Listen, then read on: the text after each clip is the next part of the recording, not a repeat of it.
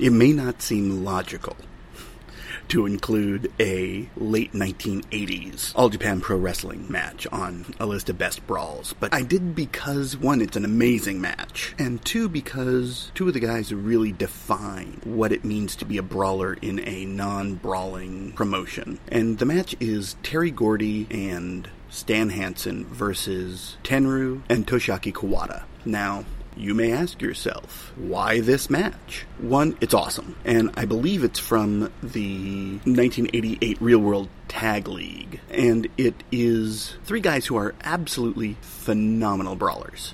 Tenryu is, without a question, one of the best who has ever lived, but here he's still in his all-Japan sort of traditionalist mode. On the other hand, Stan Hansen and Terry Gordy are two of the best brawlers of all time, and in particular, Hansen defined what it meant to be a brawler in a non-brawling promotion. And the match it's a 5-star match, without question. And while it only briefly goes into what I would consider to be a sort of traditional brawling mode, where you see they go out of the ring and then they fight, where it seems like a fight, the match it flows so beautifully. And Kawada wasn't who we know of as Kawada yet. He's still he seems much, much smaller, and he's in great shape, but he's 100% a flyer at this point. He doesn't feel like the heavyweight main eventer he would be just a couple of years later. I think really 91, 92 is when he gets to the big point.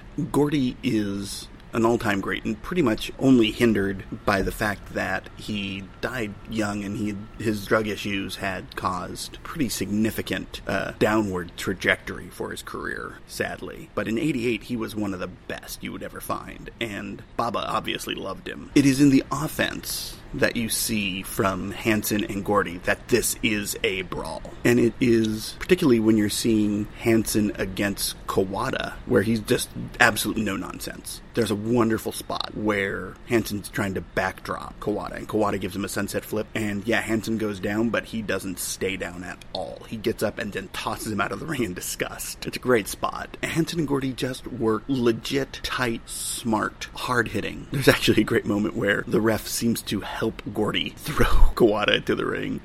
But really what it is you're seeing Hansen and Gordy working like brawlers within the confines of the idea of an all-Japan wrestling match. And I think this is one of the reasons why you can sort of see a separation thread happening, because while in 88 you were starting to see the building of sort of garbage wrestling, I guess you would say, of the FMW sort of style. It already existed in Puerto Rico for a few years, but it would come to Japan pretty darn quick. And it would use elements not only of the Puerto Rican sort of deathmatch style that you would see, but of traditional Memphis brawling, of the sort of the hard-hitting Japanese style. But there's moments in this that feel like those absolute wild Memphis brawls. Hansen and Tenryu exchanging chops. Hansen just kicking the absolute stuffing out of both these guys. And Tenryu's no slouch in brawling either. But the relentless, realistic offense of both Hansen and Gordy really defines what this match does, while Tenryu in particular provides what this match will move like, how this match will progress in storytelling. And that's important, because as great a definition as the brawling of Gordy and Hansen is, you need to put it in a context. And here it is the context of an all-Japan main event. And while Gordy still had a couple of good years left, Hansen has maybe 5 years. He's big time, maybe 10. No, he's gone by 98. I guess he would probably have 6 or 7 good years left. But he has what I consider to be one of his finest matches, an absolute 5-star as far as I'm concerned, in 93 against Kobashi, which is an amazing brawl. And if 93 didn't have one of the most important matches on this entire series, I'd have used it, but I'll talk about Hansen here. There are moments that show really impressive stuff. One, Kawada doing a tope onto Hansen on the outside, Hansen minorly selling it and then just pummeling him. You see some of Kawada's kicks that he would become famous for a couple years later as Misawa's #1 foil, really. Maybe Kobashi, it's hard to say. But what